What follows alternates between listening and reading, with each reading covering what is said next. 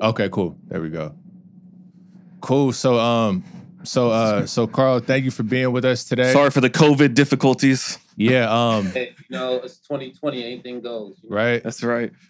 Before we start recording, just to give you a breakdown of what we want to talk about, we really just want to, obviously give you, your flowers, and then go into the little bit of and go a little bit into the history of the Karl Kani brand, and then ask you some business questions, and really to try to pull some game for people, other aspiring entrepreneurs and fashion designers as well. That's what this is all about. So, that's basically, it. Move the stuff off the chair right there.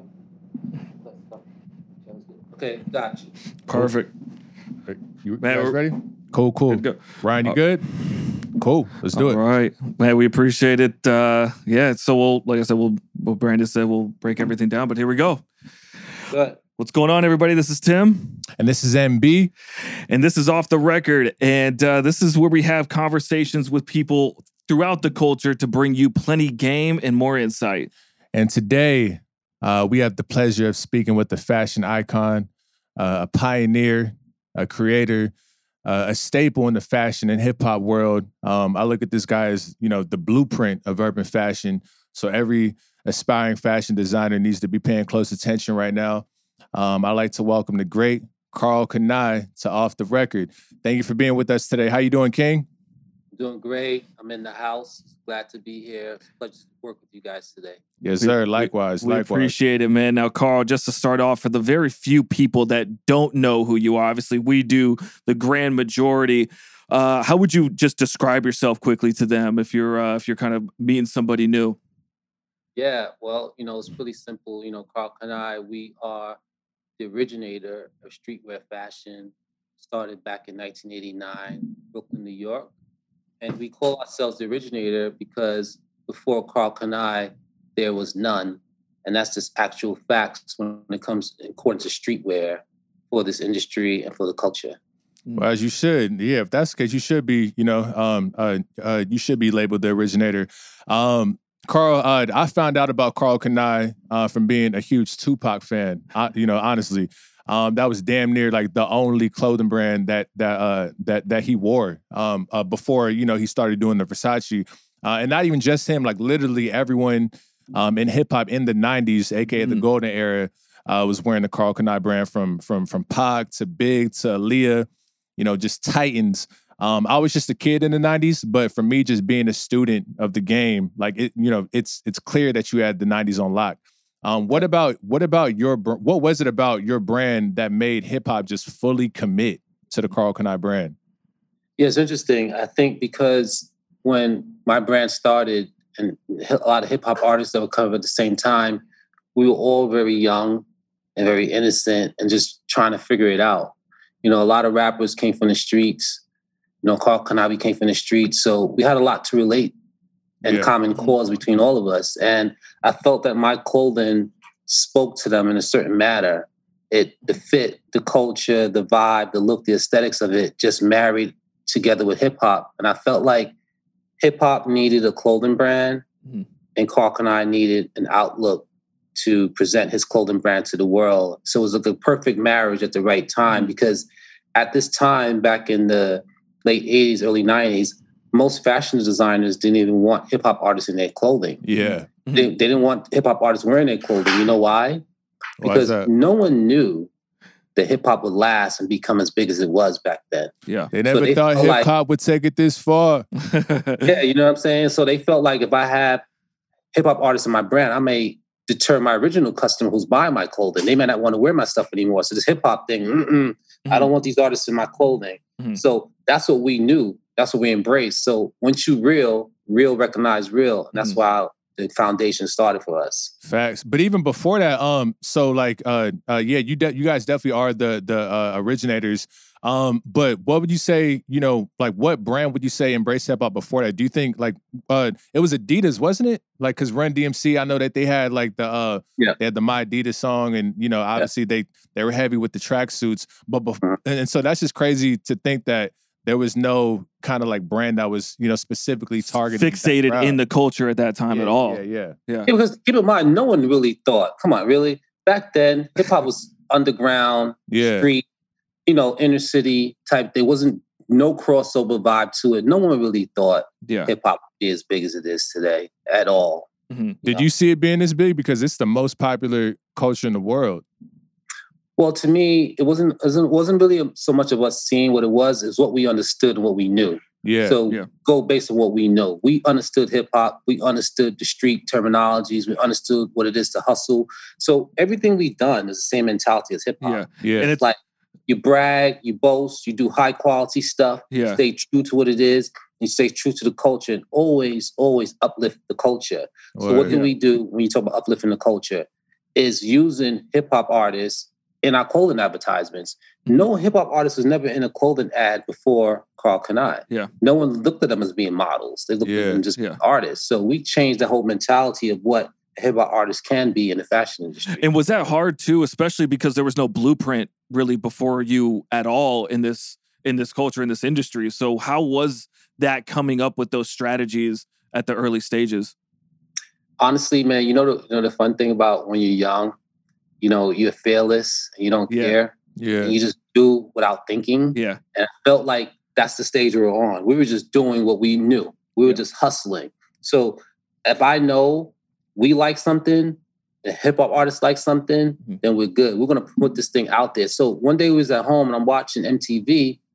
Me and my friends, I'm like watching these rappers on MTV, watching MTV Raps. We seen them wearing different brands on there. I'm like, yo, they should be wearing my brand on there. So what do? We just contacted the artist. And they was like, what? You want to give us free clothing to wear? Are you serious? Yeah. Because there was no product placement back there. Do you understand? Like, I'm taking you guys back to the time. There was no stylist. There was no stylist in the game. This is like modern day rock age mentality. There's nothing existed. It was the Wild West. Yeah. It was the Wild West out there. Everybody was kind of making the rules. Yeah, it was totally different. So we just kind of figured things out on a whim, but at the same time as we figured it out, our focus was so strong. Like every day we woke up on one grind. How are we going to promote the brand? That's all we thought about every day. Yeah. And speaking of that, like, I know you're, obviously you're from Brooklyn, New York. But what I kind of thought was interesting is that you kind of built the business out here in California because, I know that you moved, from New York to minimize distractions, and a lot of the warehouses were out here. Can you take us through that process? And do you think that it's important for aspiring fashion designers and entrepreneurs in general to leave home, to chase their dreams? Yeah, sometimes being at home can be sort of difficult, I feel, because you grew up around people and sometimes people don't understand your journey. Yeah. And sometimes you around people, you tell them your ideas. If they're not hyped on it, it may deter you from your goals because they're not hyped on your idea.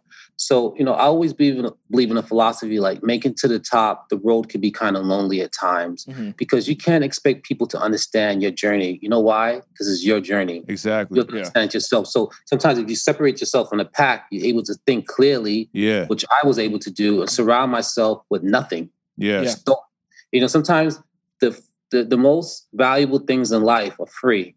When I say that, I mean thought is free. Imagine you had to pay to think.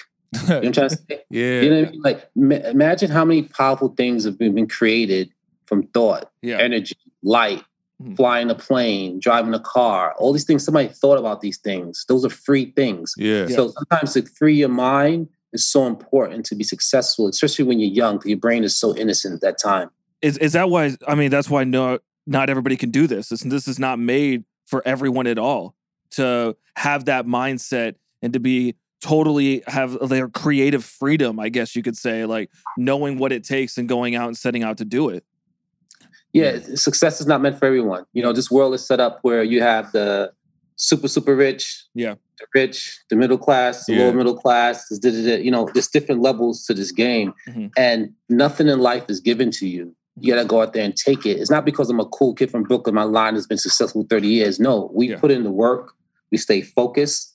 We keep that grind on. We keep that same hustling mentality that we grew up in the streets. Yeah. And just apply that to the business world. I tell kids all the time that come from the inner city, you are blessed. Yeah. Things that kids have to go through in the inner city. Kids out here in California, some of these like better lifestyles, they have no experience what it is to hustle and go hard in the streets. So the experience we go through, you just got to apply that knowledge and turn it into the business world. Yeah. You'll be way ahead of the game at that point. Builds a lot of character. So tough skin. Yeah. So was the fact that the warehouses were in LA, was that another incentive to kind of start the brand out here as well? Did that help you? Yeah, what happened was we did our research and we were looking at what brands we were wearing back then. Yeah. We were wearing Jabot. Yeah. We were wearing Calvin Klein. Yep. We were wearing Guess. Guess was probably one of the most popular brands when I was in high school. So we did some research and we figured out that Guess was manufacturing their jeans in Los Angeles. So we're like, I want to make jeans. We couldn't find any jean manufacturers in New York. So a friend of mine found us a factory out here in LA that made jeans. Let me tell you what we did. So we come to LA, we had $1,000, and we opened a store on Crenshaw. It was 2 blocks away from Nipsey Hussle store, Crenshaw on 43rd. 4312 Crenshaw was our store address. We were working out of the store. Business was not happening. We were broke, had no money. We went up to the Guess factory, and my friend's broken down Toyota Pinto. And we pull up in front of the Guess factory, and we just went there. We were like, we're going to figure out how to get these jeans, man. We didn't know what we were doing. We're going to figure this out. Yeah. We made it outside the factory till the workers got off of work. We were like, trabajo máquina, mucho dinero. Right. I'm Spanish, and I should have known all this stuff. I had to call my mother to ask her how to say this stuff because my family grew us up speaking English in the house. So I was like, do you know how to work on sewing machines? We'll pay you more money. So finally a guy, some people just walk by and didn't talk to us. Finally one guy walks by. He says, oh, okay. So you have a sewing machine. You want to pay me more money? We said, you speak English? He said, yeah. I said, cool. Yo, we want to get some patterns made. We want to know how to make some jeans. He's like, no problem. I got you. And the guy named Juan, he showed us where to get the fabric from, how to get the stuff sewn. He was a sewer. His wife was a pattern maker. So the linkage started happening because the hustle mentality of us being out here doing the research kind of just made itself happen. Now, we could have been at home trying to figure this out, complaining. You can't hustle that way. You got to go out there and figure it out. Yeah. Do you think that the Karl Kani brand would have been the same brand that it ultimately ended up being if you would have stayed in New York? Because New York, is like, that's like, a fashion icon, iconic place. It's obviously it's New York City, and obviously LA, it's its own beast as well. But I'm just curious, like, what do you think about that? Well, no, I think being in LA, it gave us so much of a head start on everything. You know why? Because listen, we were from the East Coast. We understood that mentality. Yeah. The West Coast is a whole different mentality out here, whole different vibe. We're able to connect with Dr. Dre, Eazy-E, Snoop, all these artists at the beginning of their careers. Yeah. And they showed us so much love. We're able to connect with all the major networks doing all the sitcoms. My stuff was all over The Martin Show, all over Live in Color, all over these shows. We wardrobe all those shows. Why? Because we're in Los Angeles. Yeah. We couldn't have done this in New York. Yeah. Everything is filmed in LA. Everybody comes to LA. Yeah. The fact that we were here and we just basically took our New York hustle and brought it to Los Angeles. So we had the best of both worlds. Yeah. So because the Martin thing just kind of like, sparked the question. So because from watching like old like documentaries on the Martin Show, because obviously growing up in our culture where Martin is like a staple show, I know that he would always purposely like put on like hip hop artists on his shows. He was one of the first people, and he would do that with fashion as well. Mm-hmm. I seen stories of him saying that he would want to wear certain Jordans and stuff like that. So did he request Karl Kani for a show?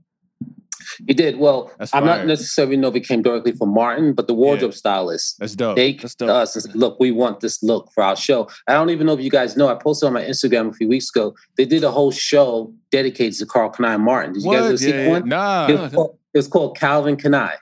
Oh, Calvin Kani. I'm 100% sure that I've seen that episode. You've seen it. So Gina, she's working for an advertising agency, and they were trying to. So they had a guy on the show. He had a Karl Kani shirt on, but they just call him Calvin Kani. That's crazy. They were throwing out different advertising, for him and stuff like that. So it was really cool. That's fire. Yeah. That's great. And just kind of staying on the Martin stuff, you know, obviously with the Tupac All Eyes on Me, with Straight Outta Compton as well. Were you contacted for both of those too? Yeah, that was really, I mean, and it's Kenya. She was a stylist for All Eyes on Me, and she worked with the producers of the show. And, you know, they said this won't be a Tupac movie if Karl Kani's not doing the wardrobe for this movie. Of course. Reality. I mean, authentic. This is just what he wore. It's just what it was. Yeah. And I'll tell you the story about my first time I met Tupac. But yeah, they contacted us for both, and we did all the wardrobe for them, and we made all the custom pieces. We tried to just detail exactly to how the fit and the vibe of how Tupac was wearing the clothing, so it seemed really authentic. That's dope. Yeah. So obviously that the world that we live in now is a very different world that it was when you were, you know, first getting the Karl Kani brand off the ground.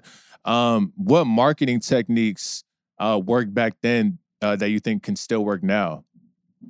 Well, you know, definitely product placement is key. You know, come on. You know, there's no better avenue of advertising than having a real authentic person wearing your clothing and wearing it in a way where it's just organic. Yeah, you know what I mean? I think back in the days, everything was just really organic and it was just real. Nowadays, there's a lot of payola in terms of clothing and promoting stuff on Instagram, you know, different things like that. So the culture has changed, and you gotta adjust to where it is, because it doesn't matter what I think about where the culture is now. It's gonna change no matter what. Exactly. It's about you as a designer adjusting to where things are. But I still think product placement is key. I think the impact that industry artist has on the community in terms of what kids want to buy is still major. So that philosophy hasn't changed from then to now. Yeah, you were ahead of the curve because you know rappers are like, you know, the biggest superstars on the planet these days, and a lot of these big brands, they're throwing these brands and stuff at these rappers because they know that these rappers have the most influence. But you were already doing that, you know, from day one. Beginning. But I heard you say that a streetwear brand would do really well if they gained the same type of real estate that a high fashion brand has. Because these high fashion brands like Louis Vuitton and Gucci, they're in, you know, these high end malls, they're in, you know, Dubai, they're in, you know, on Rodeo Drive and so on and so forth. And you said that if the wealthy are wearing, you know, your clothes, then you'll never go away. And I thought that was like really, really interesting. Because I read, you know, the classic book Rich Dad Poor Dad, and the author, he's saying that, well, he said that McDonald's is actually in the real estate business because they own such prime real estate like all over the world.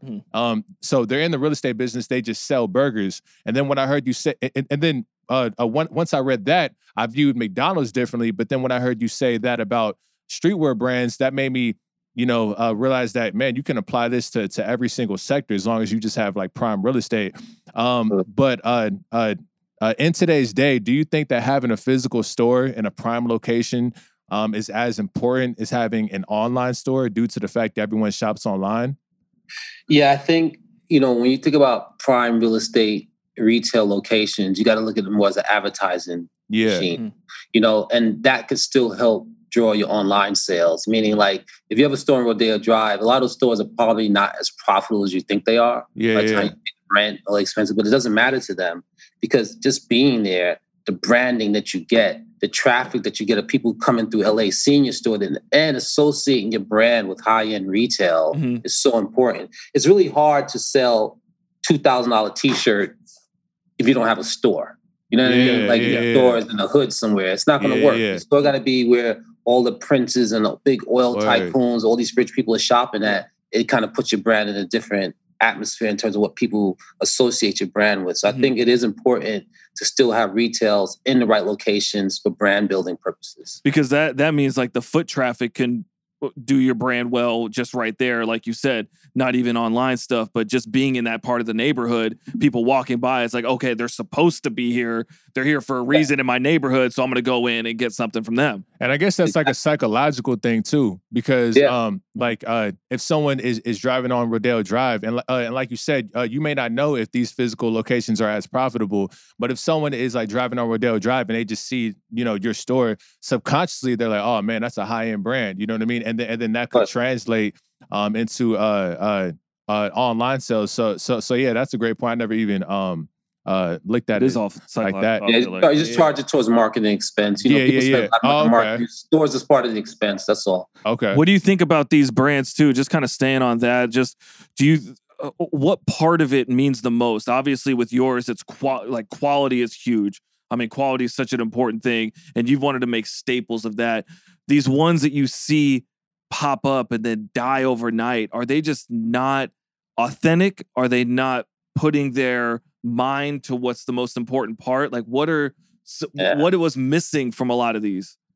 Yeah, I think that it's a commitment thing. And I think that, you know, this is a very, very tough business, mentally, physically, not physically, but emotionally, and just like, you know, just trying to survive in this business. And like, you know, if you have 1 or 2 bad seasons, you're pretty much out the game. Yeah. You know, you could make a lot, you could lose a lot even faster in this fashion business. So if you're not on top of it. So a lot of people get into it because it feels good. Oh, I got to design a brand. Oh, I got a brand. Look at my brand. It feels good until you start losing money. Yeah. So once you start feeling that pinch and start really getting into it, and then you got a bunch of inventory you can't sell, or people ain't wearing your stuff, people's not reordering.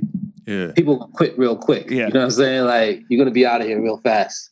What do you think is more important? Do you think, what do you think is more important in business? Product quality or marketing? Well, I think, you know, nowadays there's a lot of companies that have proven that quality doesn't really mean as much.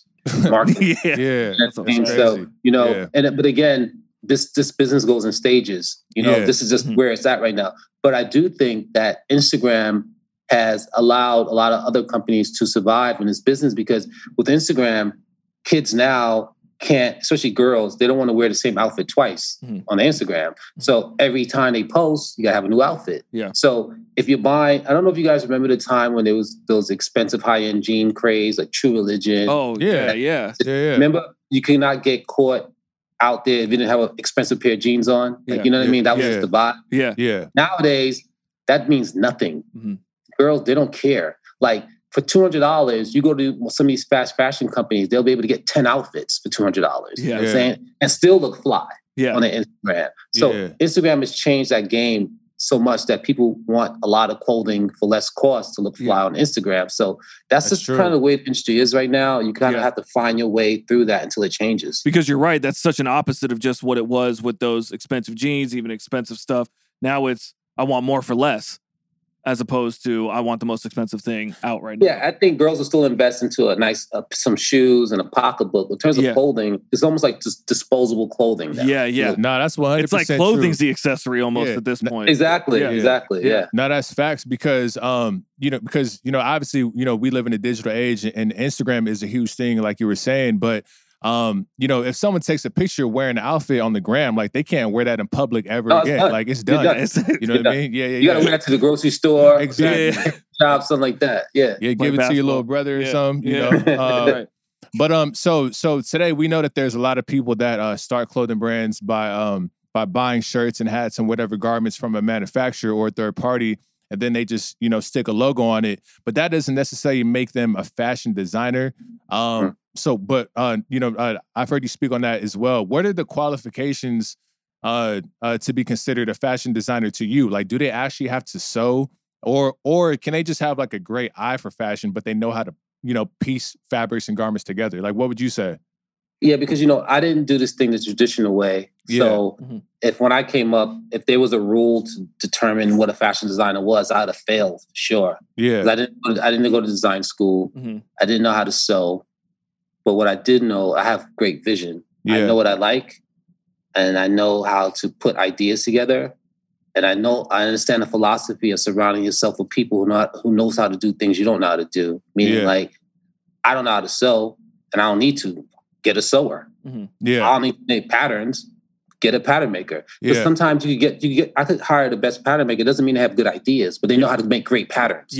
Well, a sewer doesn't mean they're going to come up with the dopest new style, but they know how to sew a good garment. So why can't I have the ideas, talk to a pattern maker, the pattern maker makes my pattern, give it to a sewer sews it, let me be the visionary of the brand. So that's kind of how I came to this bill, because I make people like what I like. What I like is dope. So it just kind of worked together. It's that classic, we don't care who's like cooking it up. We just want to know who's serving it, right? Exactly. Just make it taste good. Yeah, just make that shit taste good. I guess as long as you have a good team, right? Exactly. Yeah. Absolutely. I want to go back and touch on, we talked about Pac a little bit in the previous questions, but just kind of wanted to know a little bit more about your guys' like personal relationship. I know more than just a business friend, knowing him in the business, you guys were actual friends. And so I kind of wanted to know a little bit that you took from him, some of the stuff that he inspired you with, and vice versa as well. What he's what were the conversations with him that were like, man, I appreciate you, talking to me about this and that. What did he learn from you and vice versa? Yeah, absolutely. Like, Pac was a really special guy. And, you realize how special he is even now, today, 30 years later, how important his music, how relevant his music is in the songs. And just the one song Changes. Yeah. It's almost like he wrote that last month. Yeah. And he's so relevant to this day. So my story with Tupac was like, he used to wear my clothing all the time back in the days before I met him. Mm-hmm. And keep in mind, back in the days, it was really hard to get in touch with people if you didn't really know them, because there's no Facebook, Instagram, Twitter, or cell phone. Yeah. You got to call the record company, get his house phone number. Yeah. It's almost like we're living in ancient times. You weren't accessible at that time. There's no accessibility. Yeah. So a friend of mine's AZ, he knew one of the guys, Stretch. He used to hang out with Tupac from Queens. And we set up a meeting because Tupac used to wear my clothing all the time. He had it on in the MC Breed video. He had it on in Gotta Get Mines.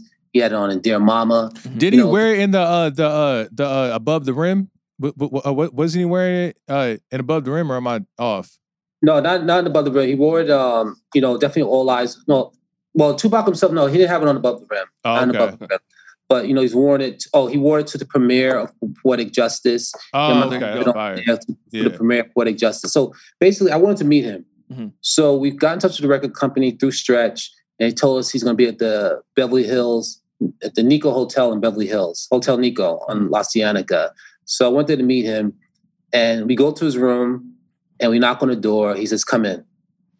And this is the first time we ever meet face to face. And he's worn my clothing, but I don't know him. Yeah. So we go into his room, and he's at the desk, and he's like writing a script to a movie. And we're talking, and I went there for a reason, to ask him a question, but I was waiting for the right moment to ask him. Yeah. There was only one problem. He never looked at me in the eye. He was writing, having an intelligent conversation, but never looked up at me. So I'm trying to get a read on him, right? I'm like, okay, I know he's a Gemini. I'm a Gemini, so I guess it's like a feeling out process, right? Hey, I'm a Gemini too. June 13th. So, there you go. Let's get May it. 23rd. In the house. There you go. Okay, there we go. Special people. I'm in there with Tupac, and we're having a dope conversation. We just wouldn't look at me, and I'm like, I can't ask him this question. This dude ain't looking at me, right? Then he's smoking blunt after blunt, and he's talking, and so I remember room service came, knocked on the door. So room service comes, and I was like, okay, I'm going to ask him now. I remember the room service guy comes, and he puts a towel over his mouth because there's so much smoke in the room. And he's like, I was like, yo, Pac, how much did you charge me to do an ad? He got really quiet. It felt like 5 hours. He didn't say nothing. And I'm thinking to myself, damn, I fucked up. I shouldn't have asked him. Fuck. Then he looks at me, he's like, yo, you black. I don't charge my people for nothing. And my heart just started like beating, because that's not what I expected for him to say. Yeah. Then he goes, hold on, I want one thing. I'm like, okay, here we go. How much you want? He's like, yo, I want you to put Thug Life in some of the ads with me. He asked me, he says, can you put Thug Life in some of the photos of me? I'm like, hell yeah. I said, that's it? He's like, that's it. And then the Gemini Pop came out, the other side of him came out. Yeah. Then he started laughing. That just broke the ice. He's like, yo, I got this idea, man. I want to do this. So he basically visually directed the whole photo shoot within seconds, right there. Yeah. He's like, I'm going to do this ad for you. I'm going to be sitting on top of a basketball rim in Harlem with no shirt on, with your Karl shoes on. I was going to be killing with my chain on. And then I want to do another one with me on the toilet. Like I'm taking a shit. I'll have some Karl drawers on. And they start wilding. Yeah. Everything he said happened. That's crazy. 2 weeks later, we were in New York. We did the photo shoot. Thug Life was in the ad. Came out the sickest campaign we ever did. Yeah. And the man said, yo, I want to blow your line up bigger than anything else. And he didn't even want no free clothing. He wanted to pay for the clothing I was giving him. That's how fucking real he was. Yeah. Like I've never met anyone more realer than this guy. Yeah. Straight up. That's crazy. And I know you probably get asked about Tupac a lot, but to me, he is the greatest figure that hip hop has ever had. You know what I mean? Like just the greatest figure. I think the greatest artist of all time in hip hop is Kanye, even though he is controversial. I think the greatest rapper is Jay-Z, but the greatest figure in hip hop is Tupac. And as soon as you Google Tupac, it's just 70% of the pictures are just him and just Karl Kani gear. Just but thank you for that story. That's that's super dope. So in today's day, when everyone has a clothing brand, with the internet age, the market can look really, really saturated. If you were coming up in today's era, do you think that it would be harder or easier for you? Because of social media, it could be somewhat easier. Mm-hmm. Because if your shit is dope, you could touch a lot of people very quickly. Yeah. Little money. Mm-hmm. Yeah. You know what I mean? Just imagine like you were connected to, say, Travis Scott or, Rihanna or some top icon, right? Out of there, yep. And they were like, I really love your brand. I want to wear this brand. You're able to touch millions and millions of people by this person wearing your brand. Which before, the only way of advertising before that we had to do was hand-to-hand combat. Is either you place an ad in a magazine, which costs sometimes $20,000, $30,000 to buy for Source magazine, or you have to get yourself placed on a TV show, and the chances of that happen is very slim. Do you know what I'm trying to say? Yeah. So it was very difficult back then as compared to now in terms of getting your brand out there. Now, there's a lot more competition now, but what is life without competition? That means you just got to dig a lot deeper and work a lot harder and come up with something that's that more different than what's out there. So you could take it how you want it, but I feel like nowadays can be easier if your shit is dope and you're different of what you're about. Because regardless of the competition, if it's dope, it's going to hit. Like if it's dope, it's going to hit. This is what it is. Like, no, one monkey don't stop the show. Like, you got to just get out there and put your brand out there and believe in what you're doing, no matter what. The hardest thing is the belief. Yeah. Once you believe, you make other people believe what you believe in. But if you already doubt yourself, you already failed before you began. Is there a lot of do you see a lot of people get too emotionally involved too? Like they start something and then they don't know necessarily when to stop when it's not hitting, and then they keep losing more. They lose more. They lose more. Do you see that quite a bit? I see that a lot. And the more important, what I see a lot is that most people want in life instant gratification. Yeah. That part. You know what I mean? Like, people feel like if I start something today, like by next week, this thing better blow up. Like I got to get, why is my stuff not selling? They don't know what people go through before they get to this certain point. Like we were at times, we were just broke. We had nothing. We were like living in the store on Crenshaw. We couldn't even afford a McDonald's breakfast. But in New York, I was living okay. But I came out here on a grind. I refused to go back to New York as a failure. Yeah. So sometimes you got to have that mentality like, I will die before I fail type of thing. Like, you got to think like that to make it in this business. Because otherwise, go get a job and work for somebody. Yeah. You know what I mean? Like, if you don't want to take on everything that comes along with being an entrepreneur, then you're just not built for this. Go play it safe. Go get a secure job, and then that's it. Then you're good. Pay your little taxes, get your little check. Yeah. You're good, right? Don't complain. You're good. Let the boss man deal with all that. You don't have to deal with that. Yeah. That's right. So I guess there's like a fine line between, okay, your stuff isn't hitting yet, but you are dope. You're just a couple tweaks away from really, really taking off and then still pushing it. Or that other side to where it's just like, this might not be for you, right? So people got to distinguish that. Absolutely.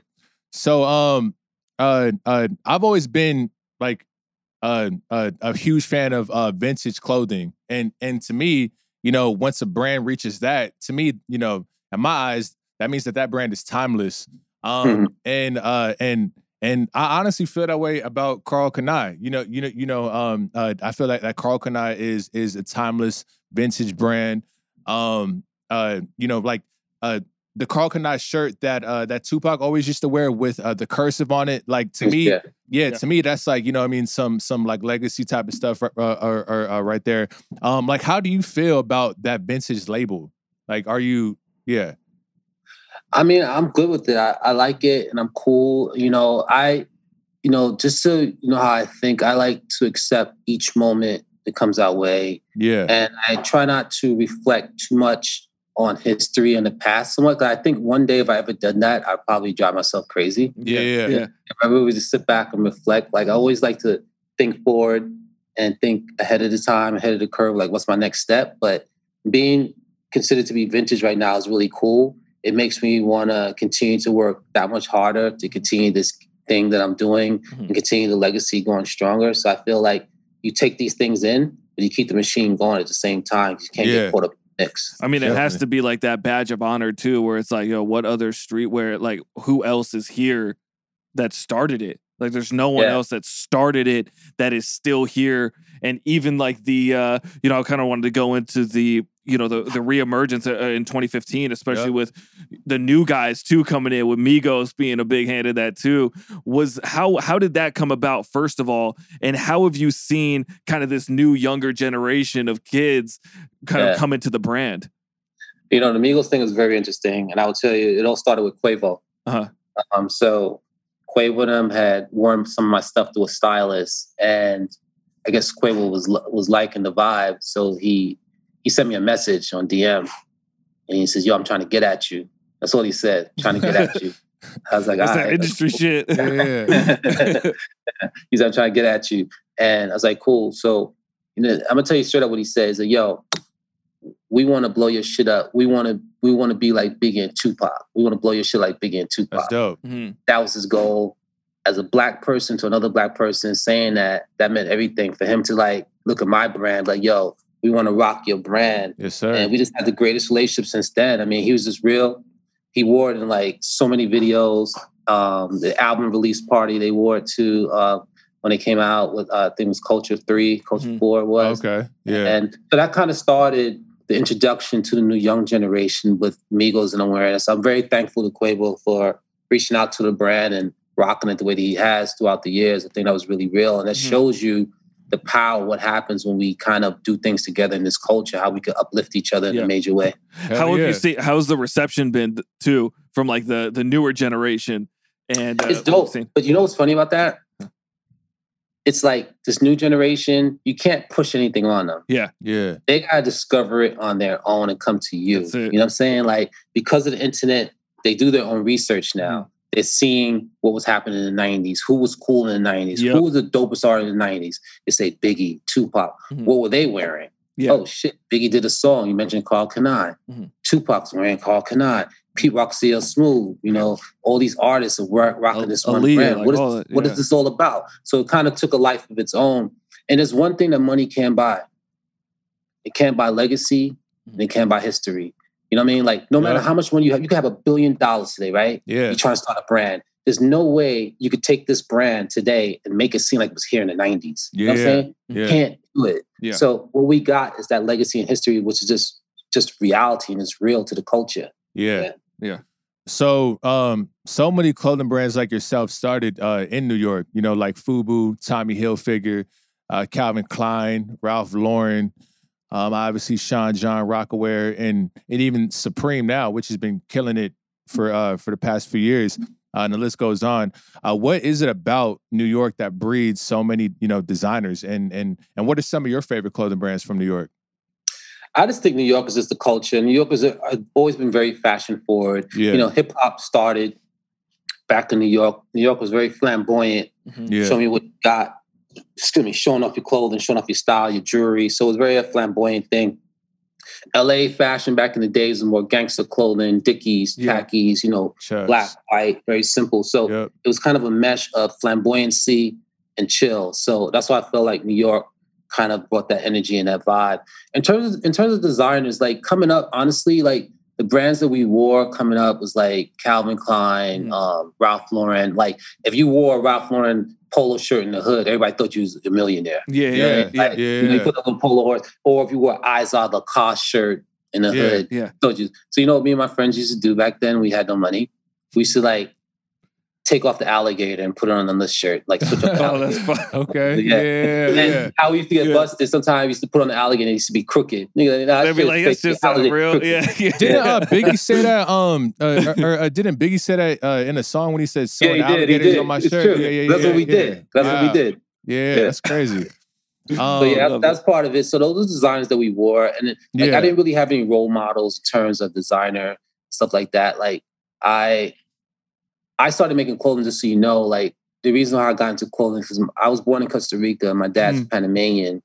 When we came to the United States, my dad used to get his clothes made by a tailor. Yeah, he used to go to Manhattan, buy his fabric, go back to Brooklyn to his tailor, make a clothes for him. So I kind of saw the process of how my dad was making clothing. Yeah. So when we moved to the inner city in Brooklyn, East New York, fashion was so real. We was 12 years old. I'm thinking we're going to go out and play. These niggas ain't trying to play. They want to know what kind of sneakers you got on, what shoes you got on, what kind of jeans. I'm like, yo, this is crazy. So I wasn't into fashion back then. So I went to my mom. I was like, Mom, I need some money to buy some clothing. These kids are making fun of my clothes. They said, you got it from the grocery store. Which was back then, they used to sell clothing in the grocery store, right? And that's what I buy my clothes. Go to the food department to pick me up a pair of jeans. You know what I'm saying? So, like, my mom's like, boy, you better go out there and find yourself a job. Right. So I was like, what? At 12 years old. Yeah. So I got me a newspaper route.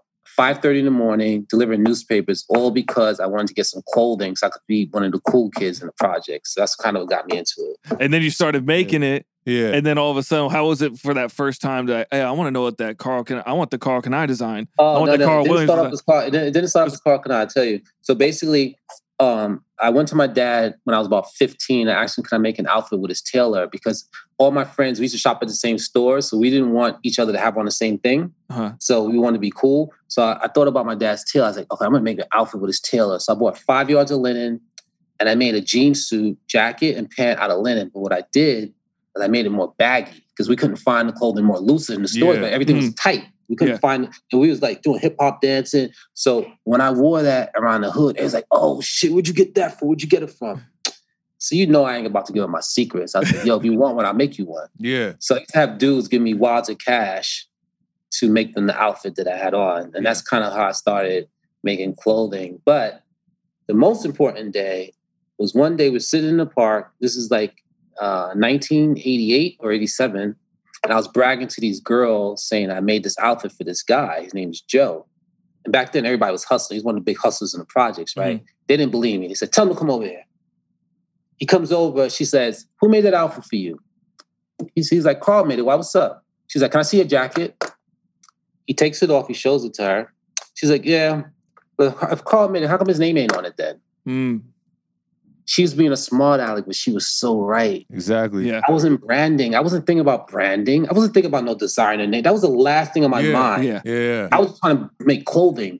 When she said that to me, it hit me. I was like, I need to put my name in the clothing. Because when you don't put your name, you don't own that clothing. It could be anybody's clothing, right? Yeah. So I go home and I used to have a little DJ crew.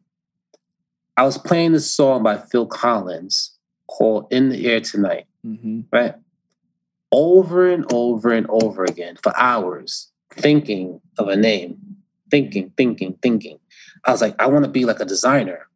Because keep in mind, back then, being a designer wasn't a cool thing to do. You know what I'm saying? No one wanted to be labeled as a fashion designer. You know, the stereotype of they have fashion designers back then, right? Yeah. So my father changed my name to an American last name when he came to the States, to Williams. So I was like, Karl Williams Jeans. Just didn't have a good ring to it. Just did not hit it, right? Can I was a question I used to ask myself all the time. Can I do this? Can I come from the inner city of Brooklyn and build a clothing brand and make clothing that other people's going to wear?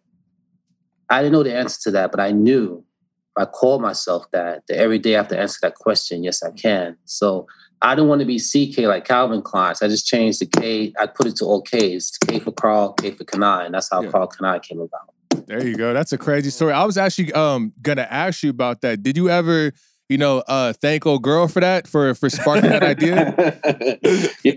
We were so young back then. I was kind of pissed off at her at the time when she said it, because she kind of embarrassed me, like put me on the splash like that. But I haven't seen her since, but I do owe it to her to thank her for sparking something in me and make me realize that I really technically did not own that brand, did not own that clothing because my name was not in those clothes at the time. Are you thankful for that too? Because I feel like, though, you did it the right way. You made the clothing for you. Like you put your love into it, and then everything kind of came after that. But I think a lot of people that don't last, they do it the wrong way. Like they do it just for the money. They do it just for that. Yeah, I'll tell you, if you're doing this thing for the money, you're not going to do it for long. I'll tell you that much. Because I'm telling you, you lose a lot, you make a lot, you feel pain, you feel pleasure, you feel pain, you feel pain, you feel pain, you feel a little bit of pleasure. So it's almost like a fix. You got to keep it going. But if this is what you're meant to do, you're going to find a way to keep it going for sure.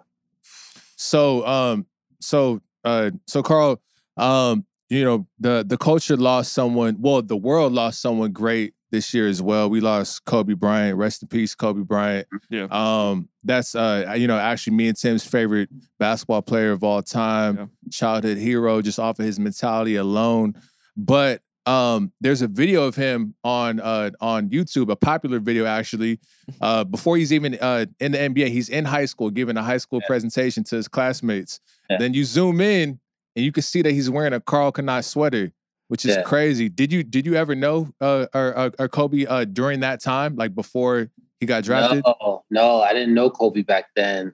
He actually wore Karl Kani multiple times because once I realized that, I Googled Karl Kani, and there's like multiple pictures of him wearing Karl Kani, and I was like, damn, Kobe was on it early. Yeah, Kobe was on it. We used to cater to one good account I had called Farouk Bernini's.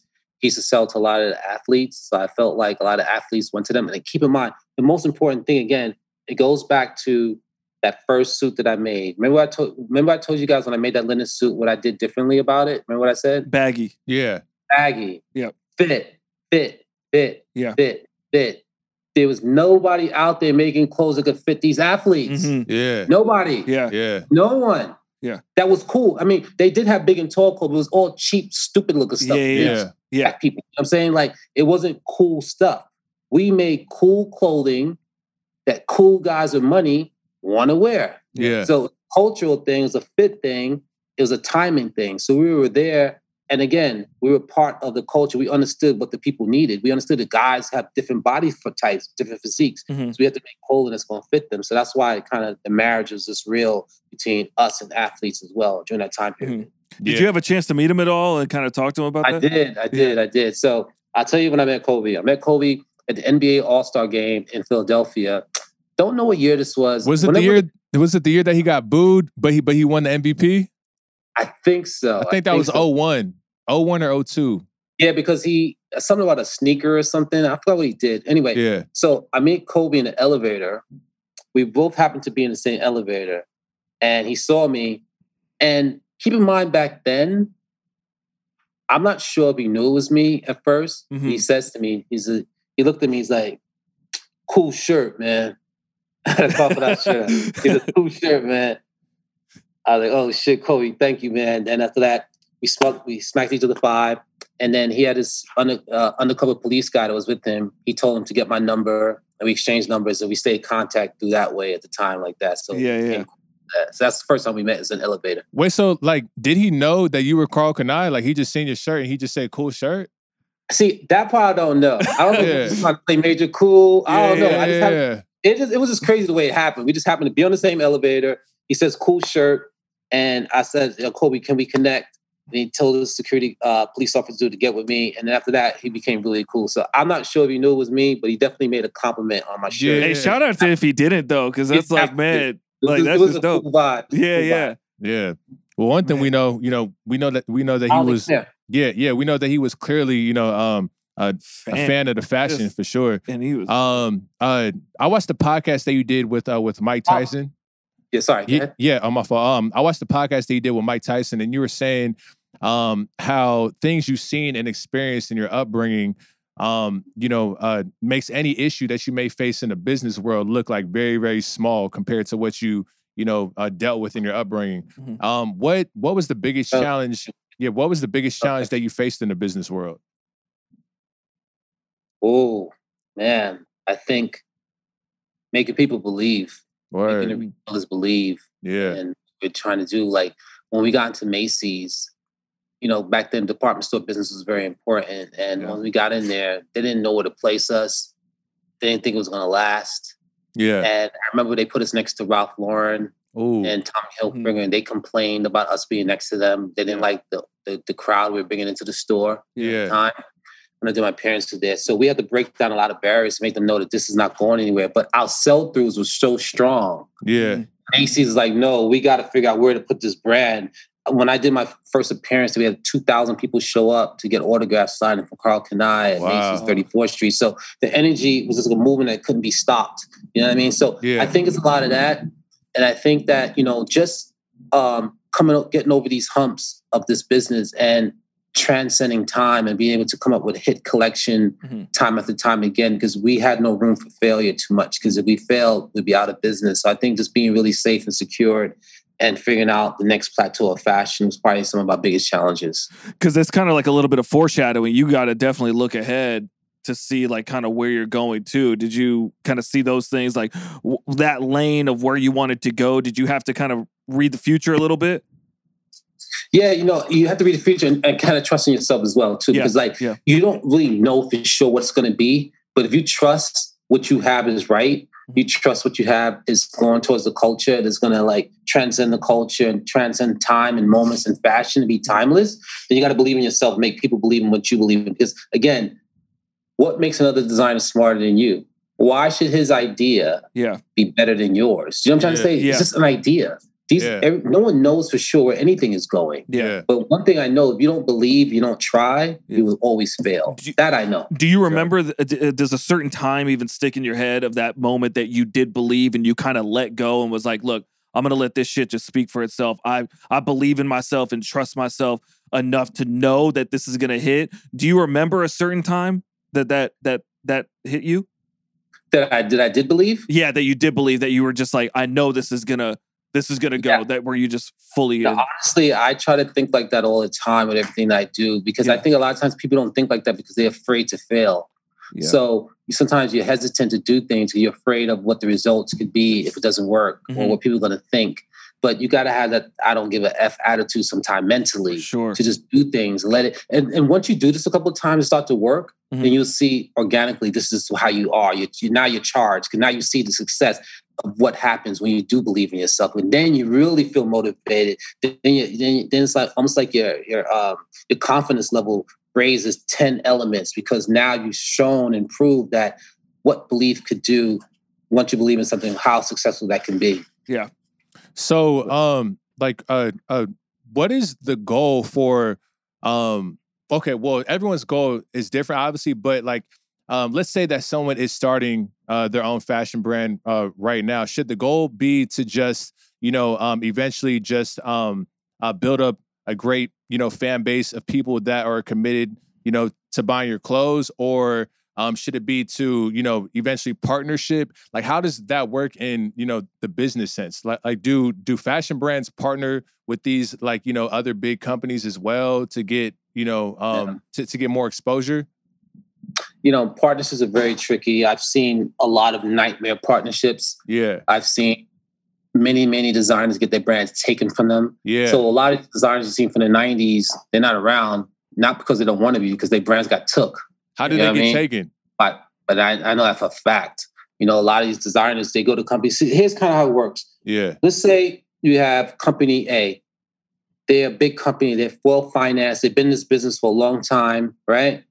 They got the shipping, they got the receiving, they got the manufacturing, all these things they have down packed. Yeah. Because they don't have a brand. Yeah. Right? Exactly. So here goes Joey from the hood. Yeah. Joey got rappers in his stuff. Joey got people wearing his stuff. Joey got people, wearing in videos. Joey got a movement going, right? Yeah. But guess what Joey don't got? He don't got the shipping and receiving. He don't have the finance. He don't have all these things company A has, right? So guess what company A does now? He gets with Joey, or Joey comes to him like, man, I want some backing behind me. I need this, I need that. Yeah. So he does a deal with company A.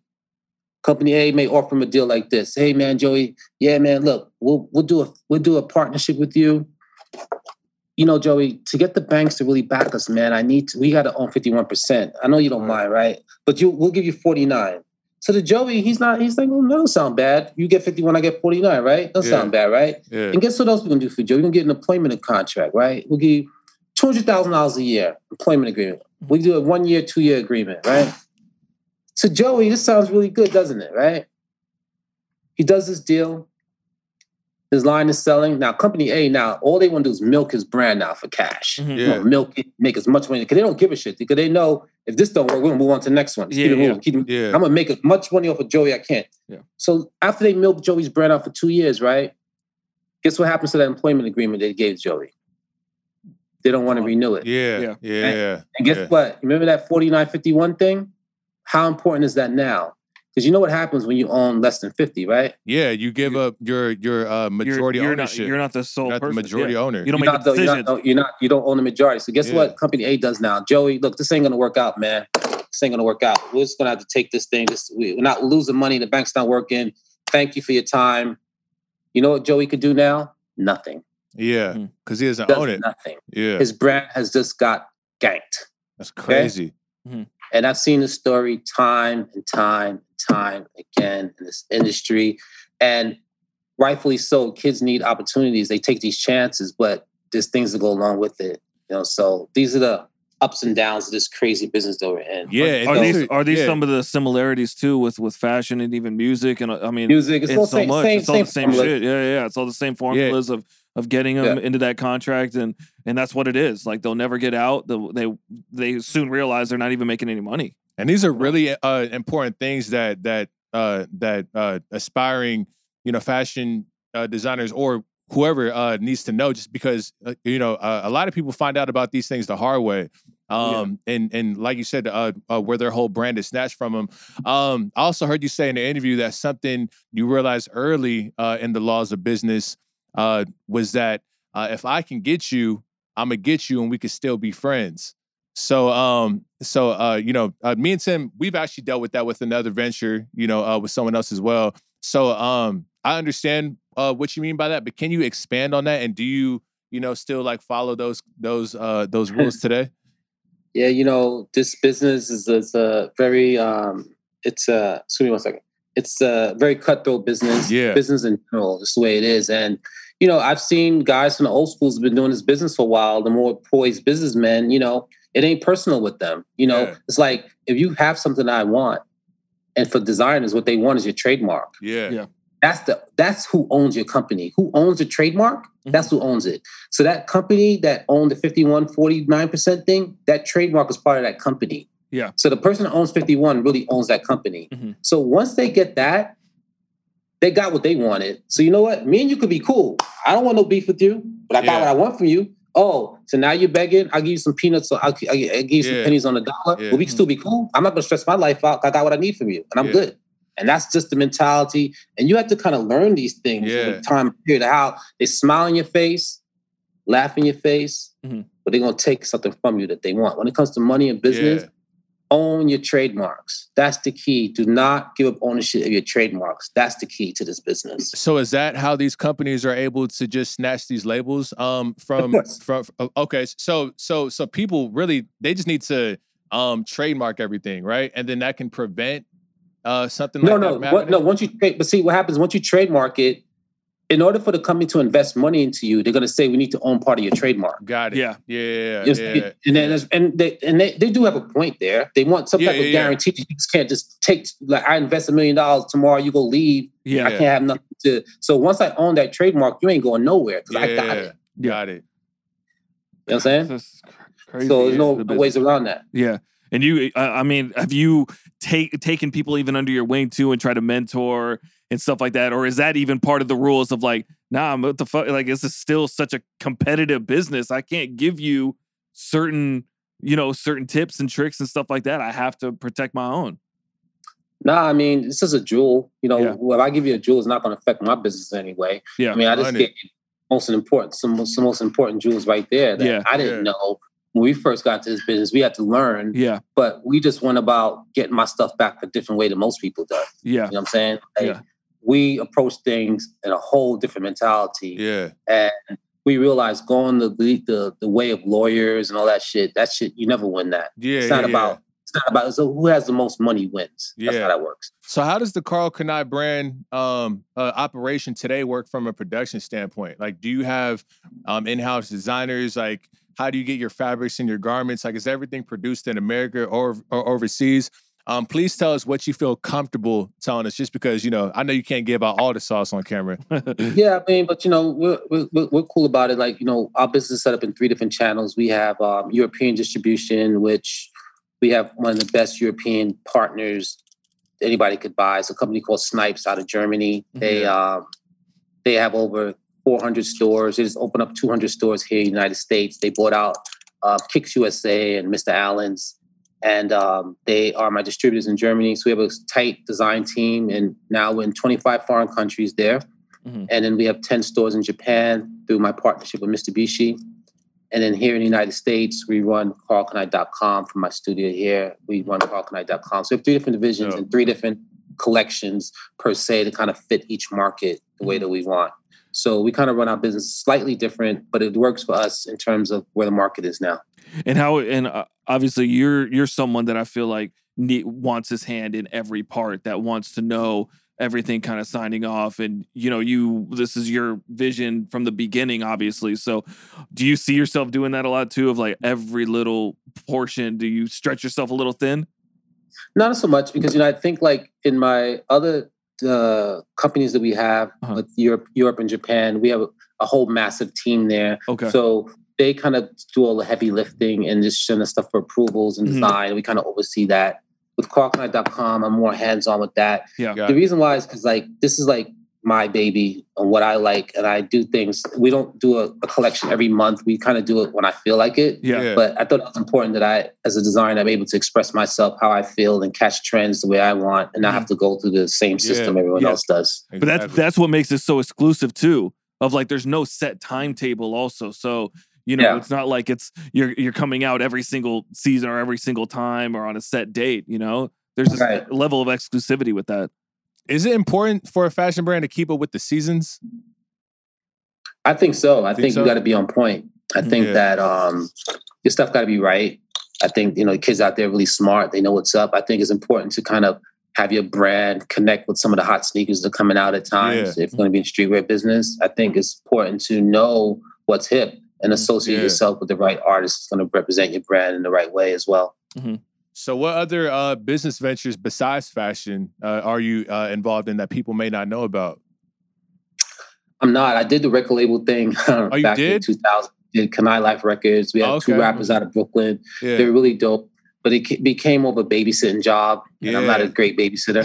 You know what I mean? I didn't really feel the energy of trying to pump up somebody else to work hard and do those things like that. So I realized that this wasn't something I wanted to do. Mm-hmm. So no, I don't really have any other business that I do. Fashion is my life. Fashion is what I do. And we love what we do. And we stay kind of focused and stay in our lane. I think it's important for me. Karl, what's coming up, man? What can we look forward to? We got the really, really dope collection. We did one drop on KarlKani.com. It's coming out November 23rd. Okay. It's coming out. It's really cool. So the last collection we did was the Tupac collection, was last year, June. Because of COVID, we kind of wasn't really that in tune to launch a new collection at the beginning of the year. But I feel like November would be a good time right before Christmas. So we're looking forward to that. Yeah, I got to get some of that Tupac. Absolutely. A dress is coming. So for Karl, just to wrap up, these last 5 questions, these are very introspective questions, but you can just try to give us, quick, short answers. When was the last time that you pushed yourself outside of your comfort zone? When was the last time what? When was the last time that you pushed yourself outside of your comfort zone? The last time I pushed myself outside the comfort zone was about last month, I think. Mm-hmm. I did yoga. You did? Did you do hot yoga? I did hot yoga. Hot yoga is intense. It was hot too. It was really hot. Yeah, that was the thing. Yeah, intense. It was really hot. Yeah. But you know what? They told me they were so proud of me that I hung in there for the first time doing it. And I felt like I challenged myself differently. Normally, it was all mental. Yeah. Beat it hot and do these poses. So I kind of hung in there with some of the guys who've been yogaing for a while. Yeah. So I feel really proud of that. Yeah, I did it one time and I haven't been back. But I love that. Yeah, I'm definitely trying to make that part of my normal routine. What was the last small act of kindness that you did for someone? The small what? Act of kindness? Yeah. What was the last small act of kindness that you did for someone? There's a guy in my neighborhood downtown here. He comes from Dominican Republic, and I guess he's homeless. Yeah. But he's such a smart guy. It's like almost has two different split personalities when you talk to him. Like some days he just be totally zoned out. Yeah. The other days you come up and talk to him. Every time I see him, I make my point to drive and to get to him, to give him something, just as a token, because I enjoyed the conversations I had with him one time. So I don't know how much it means to him, but it means a lot to me to see how appreciative he is at times when I give him this. And then sometimes he doesn't act appreciative, but I know he does appreciate it. I think sometimes in different zones, but I do think it's important to connect with people. With something about him, I do connect with him. Maybe it could be the Spanish background, something like that. I think that's cool huge. I love that. Those type of things, definitely do a lot for people. I love that spirit too. So, what is one area of your life, whether that be, your work life, your family life, your health life, spiritual life, love life, whatever, that you feel that you need to give some more attention to? I would probably say my family life. Family life? I've definitely been very over focused, I think. Yeah. At times certain things can kind of get overlooked. Yeah. Right? Yeah. And those things I know. And I'm trying to find that way of balancing the two together, because I know everyone wants your attention and it's important to give that. Yeah. And sometimes I feel like I could be too much driven, too much in business sometimes. So I probably need to work on that. And I know that. And I've talked to my moms about it almost every day. So those things, you want to be perfect, but sometimes you can't. But, at least I think the first thing is understanding your faults, and then you can adjust from there. Exactly. So what is one good habit that you want to gain and one bad habit that you want to drop?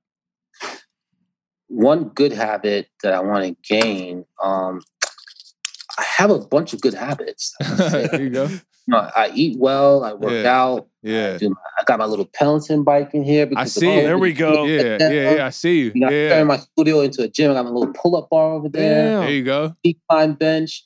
In terms of habit, okay, maybe I need to be focused to be a little bit more spiritual, I think. Word. And maybe be closer to the one. Yeah. I think sometimes I feel that energy, if that could help that. Yeah. The other question you had was any habits that I want to drop? Yeah. I don't know. Maybe I could smoke a little less weed sometimes. There you go. hey, but if it's helping you, not hurting you, then whatever, why not? That's right. Yeah. So and last question, what is your overall purpose? My purpose is to change the world of fashion. The quote we came out at the beginning is, Karl and I started in the streets of Brooklyn, New York in 1989. We want to change the way the world looked at us in regards to fashion. 30 years later, 30 years strong, we'll never forget where we came from. There you go. And goes out to everybody who's rocking their Kani from day one. Peace, one love, Karl Kani forever. That's deep. Fucking Karl Kani, man. Karl, please give us some final words, and let us know anything that we should that we should look forward to. I just think that, everything in life is attainable and is achievable. I mean, I'm living proof of that. Yes, sir. Started from the bottom with nothing. But I do believe, though, that one famous thing I would say is that, if you can't see it, you can't be it. Exactly. I mean, you can never get to where you're going if you don't know where you want to be. Yeah, 100%. Like if somebody says, I want to be successful, I want to have $1 million. Okay, well, how do you want to do it? Everybody wants to be successful. How? You have a plan, and you got to be dedicated to that plan. Yeah. And failure is never an option. I love it. Thank you, sir. Karl Kani, man, we appreciate you coming on, joining off the record, man. We really appreciate it. And like I said, not every day we talk to a legend here. So we can't thank you enough, man. Yes, thank you. And you know what? There's only one issue that I have today. What's that? I need you, and I need you in a Karl Kani shirt. So you're gonna text me. Oh man! Oh my God! You're right. Bro, the second we're on it. Karl, we're on it, baby, and you know it. I'm not the one to ask. I'm just glad that you brought it up. Karl, who had called me on my cell? Was it you or you? Yeah, that was me. That was me. Yeah. Hit me, text me the information. I got you, bro. I got you, Karl. Can I appreciate you, man, for coming on off the record, man. We're signing out. Tim and MB. Yes, sir. Yes, sir. Appreciate it, man. Hey, thank you so much, man. Thank you. Karl, before you leave, sorry about that, boss. Can we get a quick drop if that's possible? Yes. Okay, cool. Just off the record with Tim and MB. Oh no, well, no, he say it in his own his own way. Yeah. Yeah. Tim and MB, right? Like yeah, Michael. Yes, sir. Yeah. Yo, check. What's up, y'all? This your boy Karl Kani in the house without a doubt. And you're on Off the Record with Tim and MB. Peace. Yes, sir. One and done. We appreciate you, man. Thank you for everything. We'll be in touch. Thank you, boss. Thanks, Appreciate it. you. Have a good one. Yes, sir. Bye. That was fire. That's fire.